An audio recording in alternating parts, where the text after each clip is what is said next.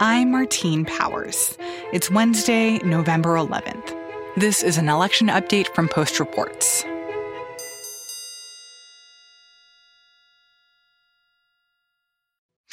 So, Josh Dawsey, White House reporter for The Post, I am asking this as a serious question. Are we seeing the beginnings of an attempted coup in this country? Well, it's hard to say. If you talk to folks around the president, they say no. They say that he just wants to keep pushing this for a few more days, that he wants to delegitimize the election so he never has to say publicly that he lost, and that he will leave on January 20th unless some sort of massive widespread fraud evidence emerges.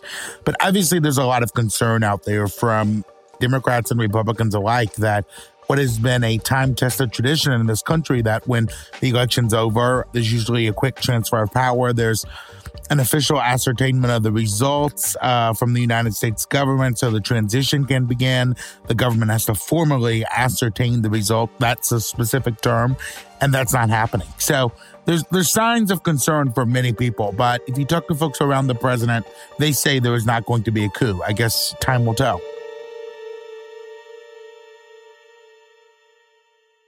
So what are the ways in which we're starting to see Republican leadership really stand behind President Trump and support him? You know, Mitch McConnell, the Senate Majority Leader, is saying to let this have time and to see what happens with the legal challenges, and is not calling Joe Biden the winner. In the United States of America, all legal ballots must be counted. Any illegal ballots must not be counted. The process should be transparent or observable by all sides, and the courts are here to work through concerns. Our institutions are actually built for this. We have the system in place to consider concerns, and President Trump is 100% within his rights to look into allegations of irregularities and weigh his legal options. Secretary of State Mike Pompeo said yesterday, some of his allies would say he joked, but he said, there will be a smooth transition to a second Trump administration. All right, we're ready. Most of these Republican senators, Ron Johnson of Wisconsin, for example, asked if he's congratulated Joe Biden. He said, what would we congratulate him for? There's nothing to congratulate him for. Most of them so far have stayed behind President Trump, at least for now, and they say they want to see how this plays out. But there have been few cracks in the Republican armor so far around him. There have been a couple senators, Mitt Romney, Lisa Murkowski, that have put out statements congratulating Vice President Biden. There have been, some notable statements from George W. Bush, like a former president, and from other Republican leaders. But most of the party has stuck with the president, has been unwilling to say that he lost yet. And it's interesting because much of the rest of the world is moving on. The foreign leaders are calling Joe Biden in rapid succession. Germany, Britain, France, all of our allies are acknowledging that Biden is the president-elect, but the Republican Party, for the most part, has not done that yet. What they will say privately, and I'm not offering this as a defense, I'm just saying this is what my reporting indicates, is that they're giving him some time. They're letting him see what the evidence is, that they're putting together some of these suits, and if it goes nowhere, that they will soon call for him to leave office publicly. But is that actually going to happen? Like, is there going to be a world in which a week or 2 weeks from now, then all these Republicans who have backed President Trump are going to say publicly, okay, it's done, we accept it, like we realize that President Trump is in the wrong here? Well, I think it depends what he does, Martine. I mean, what they envision and what they want him to do is to publicly acknowledge himself that he's leaving office so they do not have to condemn or criticize him. But right now, the Republicans around him, I have not spoken to anyone in my reporting who thinks that there's evidence of widespread fraud, that thinks that he has much of a case yet.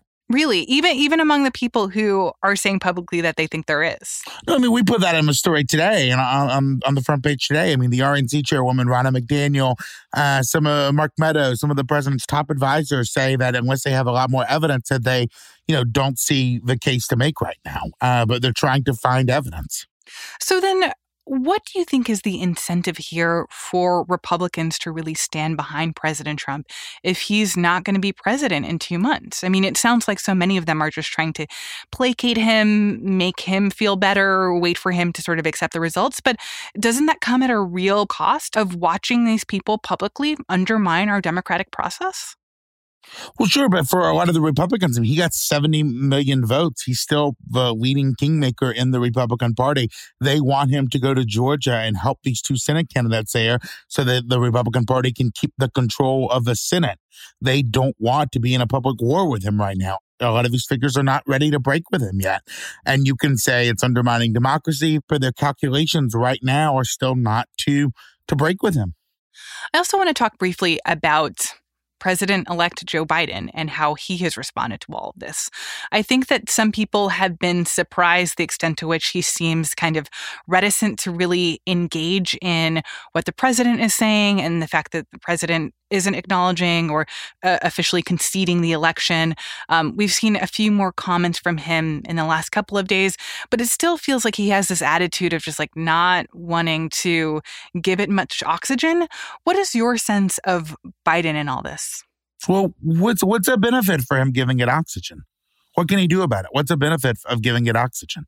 Well, I think some people want to see him kind of be more vociferous about like, I won, he lost. The president needs to take the usual steps that presidents take in this moment. And what is that going to make the president do? Yeah, I guess that's the answer to the question, right? I mean, what he's saying is, I'm going to be president in 2 months. We're picking our team. We're picking our transition. I mean, what are you going to do? I mean, him saying that gets him nothing. I mean, it's not like he's going to say out loud publicly he needs to step down and Trump's going to say, okay, good, we'll do that now. Mm-hmm. I mean, he's just moving along and doing his thing, understanding that the days are limited of Donald Trump's time in office.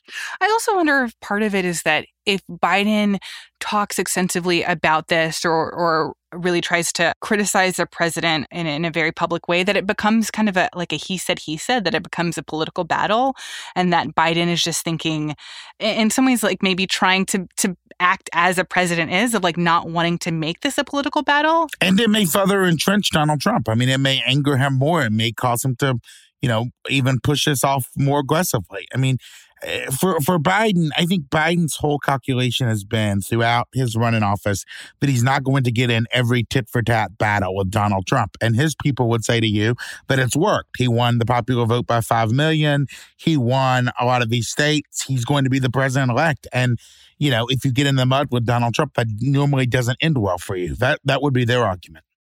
So we've seen over the last few days, President Trump also firing some top officials, in some cases swapping out people in certain roles, which seems like a strange move in the 2 months before his term is over. Can you talk me through some of those changes in high-profile roles, and what do you think the president's strategy is there? Well, a lot of it is revenge. The president has been mad at Mark Esper, his former defense secretary, since June, when Esper broke with the president on the Insurrection Act and doing it in these cities where there was unrest.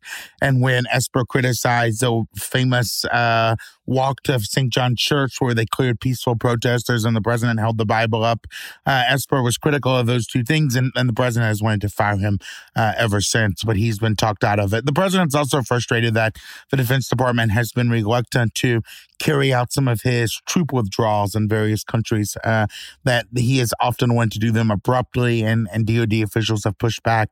And we're expecting a number of other senior personnel changes. Folks who are said to be potentially on the chopping block include CIA Director Gina Haspel, FBI Director Christopher Wray. There are a number of folks that the president has been long displeased with, but is kept in office basically just because of the election. And now there's a higher chance that they get removed. And he's just going to fire them because he just wants to, and he wants to do it by the time his term is over? Right. He has 70 days left. And I think he will make lots of news and make lots of waves in the 70 days. This is not going to be a quiet exit. But for the many Americans who are looking at the news, seeing how the president is talking, seeing how people around the president are talking, and thinking that like there is a real chance that the president is actually trying to lie his way into a second term in office. What are the mechanisms that could prevent that? Or like, what are the emergency brakes here? Well, over the next few weeks, individual states certify their results, and most of these states have said that they do not believe that there was fraud. They have no evidence of widespread fraud, and they're going to certify their results, and then the Electoral College will vote. Right now, we're in a time where the writing is on the wall, according to all of the vote tallies and the experts who study these things. But the official results have not been yet certified, and they will be, certified over the next few weeks. So we expect that President Trump will actually listen to that when that moment comes, states are officially certifying the results of the election, the Electoral College is meeting in mid-December, that will be enough for President Trump to say, okay, I recognize. No. No one around him thinks he's ever going to stand up and say, I concede, I lost, Joe Biden is a winner. The president is not inclined to ever publicly say he lost the election. And if anyone is expecting him to say that, they just are, that's just not going to happen. That is very unlikely to ever happen. Has he ever publicly stood up and said he lost anything in his whole life, even when all signs showed that he was losing? So there have to be other formal processes of a democracy that, moves things along. Everyone that I talk to in Trump world never expects him to publicly say he lost, but they do expect that he will leave office on January 20th. And as someone, very close to him said to me the other day, he's going to always say this election was stolen, it was rigged, it was taken from me. But, there's a difference in whether he publicly says I lost or not and whether he leaves and there is a transfer of power. Josh Dawsey covers the White House for The Post.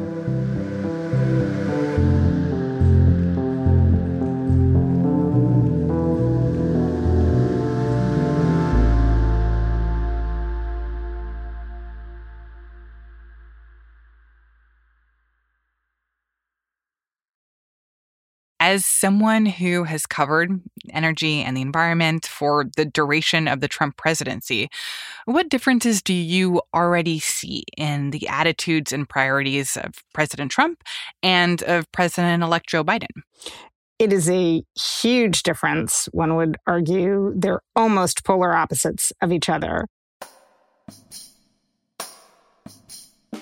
We have an incoming president who has described climate change, climate warming, global warming is an existential threat to humanity.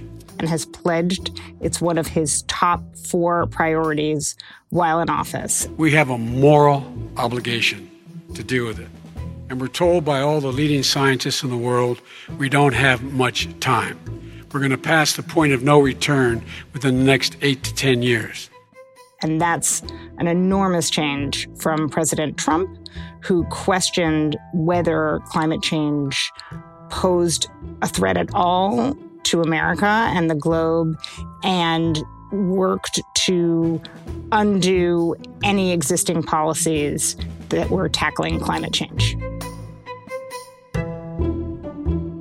I'm Juliet Eilperin, Senior National Affairs Correspondent for The Washington Post, covering energy and environment.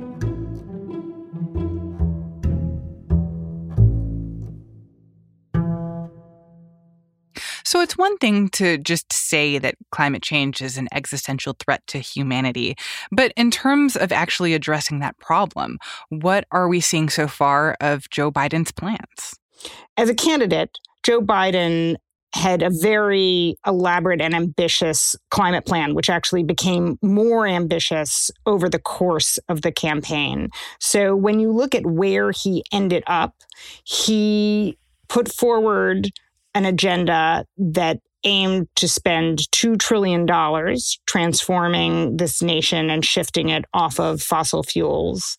And on top of that, called for strict federal action and regulations on the sources that are driving greenhouse gas emissions in this country. And so that's everything from drilling on federal land and offshore to tighter tailpipe emission standards for the cars and trucks that everyone drives. He, in fact, went so far to say that he was in favor of banning all new leasing and permitting on federal lands and in federal waters. So, while certainly there have been politicians in the past who have called for greater action, there's no presidential candidate in history who laid out as significant a plan to tackle climate change and reduce greenhouse gases.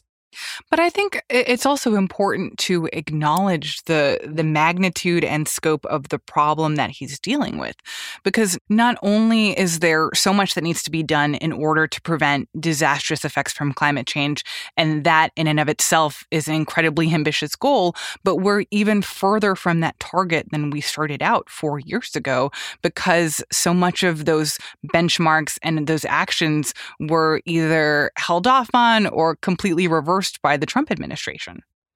You're absolutely right. The scientific warnings have just become more dire. The greenhouse gas emissions as a whole have gone up.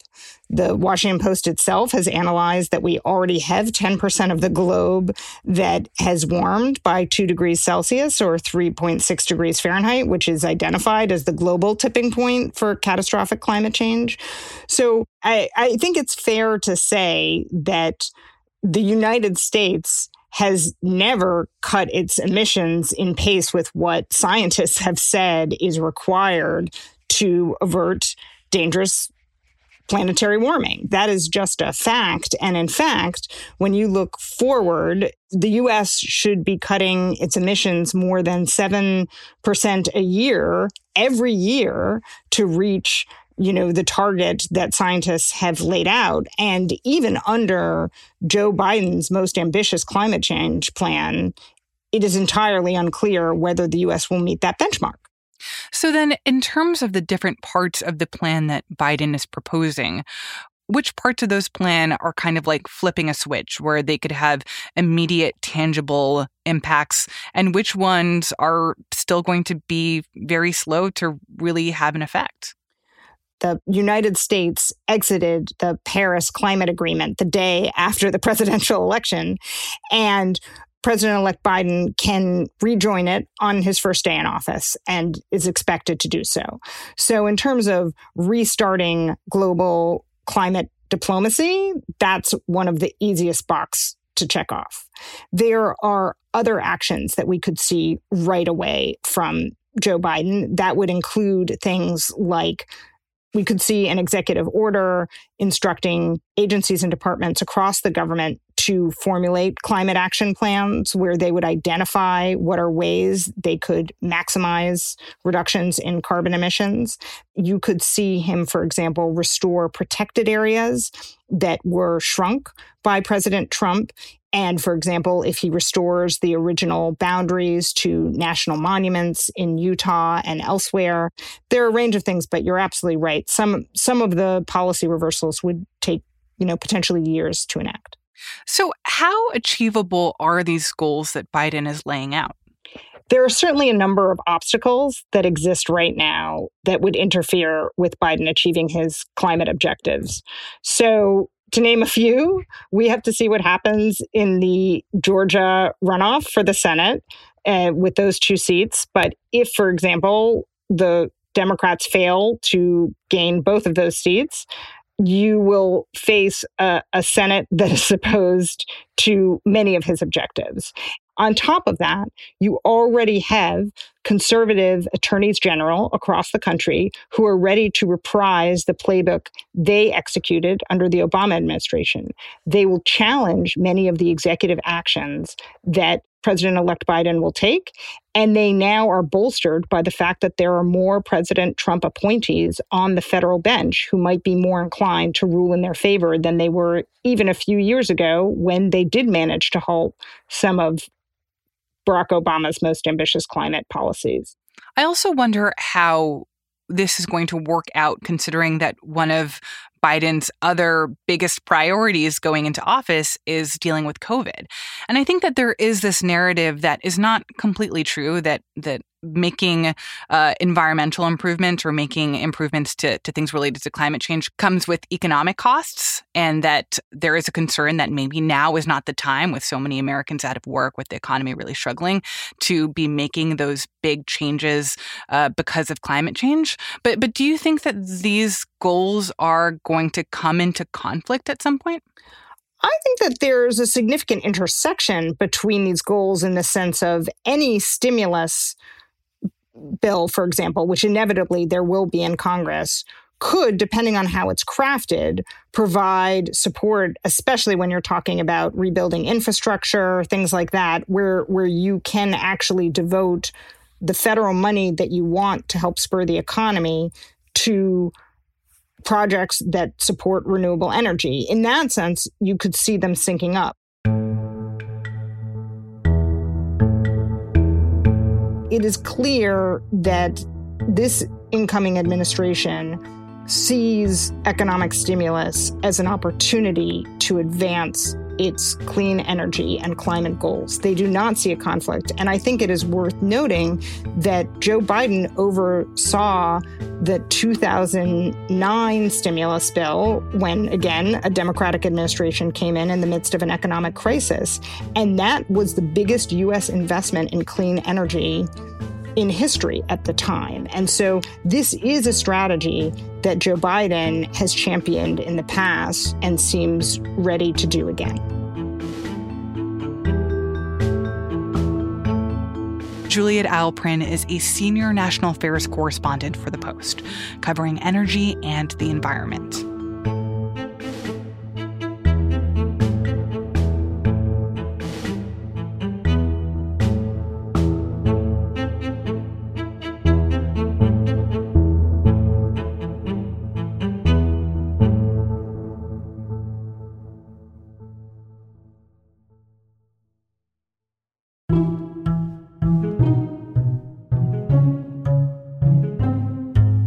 That's it for this segment of Post Reports.